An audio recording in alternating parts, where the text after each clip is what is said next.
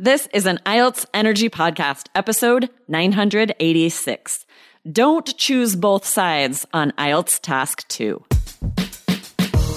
Welcome to the IELTS Energy Podcast from All Ears English, downloaded more than 18 million times with former IELTS examiner Jessica Beck and Aubrey Carter, the IELTS whiz. If you are stuck with a low score, our insider method will help you get the score you need to unlock your dreams. Get your estimated band score now with our 2-minute quiz at allearsenglish.com/myscore. Do you have to take a stand on IELTS Task 2, or can you agree with both sides? Today, we share which is better and provide template sentences that can boost your writing task score.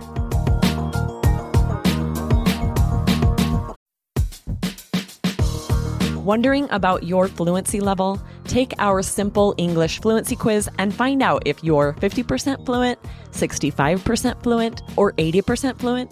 Plus, get ready for an exciting new course release coming up in early June.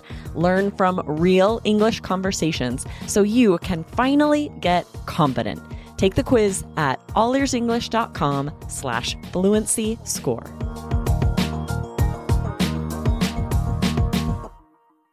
Hey, Jessica, how's it going? It is fantastic. You know what?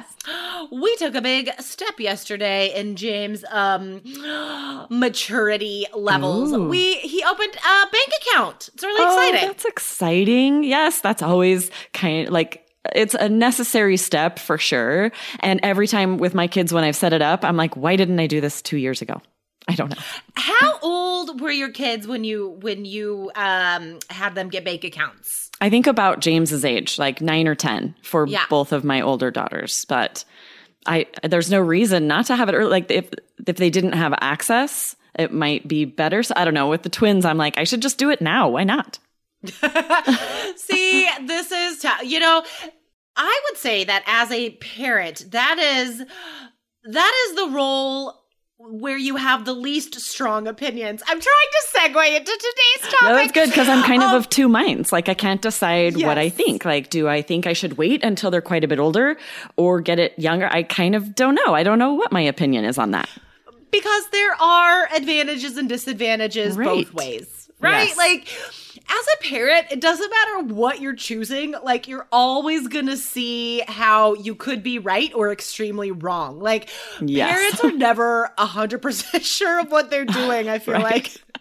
That's exactly right. Guys, and think about it. So if we're trying to express these feelings, how difficult is that to communicate, right?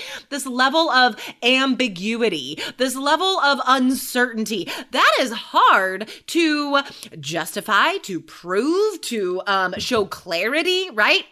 Because, clarity is the opposite of ambiguity. So, guys, this is what we're talking about today, guys. For writing task 2, how does it affect your score if you try and say you agree with both sides, right? So already, guys, you could see what we're going to say. It's so hard. Now let's talk about why in relation to your score. Now, Aubrey, why is it more likely that a student's score would go down if they try and say they agree with both sides? Well, in order to get a 7 or higher for the task score, you have to express a clear position throughout the essay. So if your position is, I agree with both, and, I don't really choose one or the other, that's not clear. That's hard to defend. It's ambiguous, like you said. It's not impossible. It's just harder. So, and you don't have that kind of time. So it's just easier, quicker to choose one and then support it really fully. Exactly. Guys, your task score in task 2, right? For a 7 or higher, as Aubrey said, you have to show a clear position. And you also have to support that position in a strong, specific way, okay? You must do all of those things to get a 7 or higher for task. So accomplishing those things while trying to say that both sides have some good points is really hard. Yes. So that's the first reason why we do not recommend going that direction, guys, just because it's really hard to fulfill the requirements for 7 or higher if you're trying to agree with both sides, right? And also what ends up happening is a student who tries to do that will lose the plot. They'll just go off topic, right? Because it becomes so difficult to prove both sides. And then you forget to even say what your opinion is. And you forget where you're going in that paragraph. Okay. So it's so much more complicated for so many reasons. Now, we're going to give you a couple template sentences if you do want to agree with both sides, because like Aubrey said, it is possible. It's just way hard, right? But that's when having a template is so important. So if you do want to agree with both sides, this is what you have to do to make sure that you're still having a clear position throughout the essay. So Aubrey, what are we going to say in paragraph 1? So a great template sentence would be to say, I personally can empathize with those on both sides. And it's like Jessica was saying, this is when you read a topic and you just really see both sides. You would really have a hard time definitively choosing one, and you just have to defend both. Okay, if so, choose a template sentence where you're going to still make very strong statements, make your opinion very clear, and that's how you would, in paragraph 1, you'd want to say that I can empathize with those on both sides of this argument. So let's think of an example here. Now, what if a question is like, should students go directly to university after high school or take a gap year, right? Very common IELTS question. Now, I can totally empathize with both decisions, right? There's definitely reasons to do both, right? So that would be perfectly appropriate to say that. In paragraph 2, you could start by saying, on the one hand, I do see why some feel that taking a gap year is more advantageous, and then give very specific reasons why taking a gap year is so great and what benefits that would provide. Remember, guys, be specific. Put that I see why some feel. That's the key here. You're showing your position and then support it with specific examples and details. And then in paragraph 3, we're going to talk about the other side. We're going to say, however, I can also understand those who say that going directly to university is preferable. And then again, follow that with very specific reasons and examples, right? So guys, what we're doing here, we're still fulfilling that requirement of showing a clear position throughout the essay, right? As much as we can, we're doing that. And then in paragraph 4, in the conclusion, you just summarize, right? What's a good template sentence for the conclusion? When you need mealtime inspiration, it's worth shopping Kroger, where you'll find over 30,000 mouth-watering choices that excite your inner foodie. And no matter what tasty choice you make, you'll enjoy our everyday low prices, plus extra ways to save, like digital coupons worth over $600 each week. You can also save up to $1 off per gallon at the pump with fuel points. More savings and more inspiring flavors make shopping Kroger worth it every time. Kroger, fresh for everyone. Fuel restrictions apply. So you could say, all in all, I would say that both sides have strong reasons, and ultimately, I agree equally with both. So guys, this is like, oh God, like this wording has to be so exact to be clear. You know what I mean? And this is another reason why just don't. Because there's so many more template sentences to memorize if you're going to do this essay.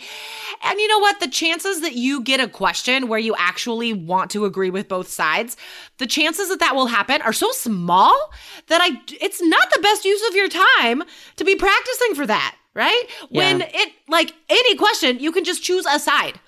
Yeah, that's what I was going to say is the examiner isn't grading you based on whether they agree with your opinion or whether they think it's a smart opinion. No, right? So don't waste any time thinking, what's the better opinion here? What's the examiner going to agree with? That has nothing to do with your score.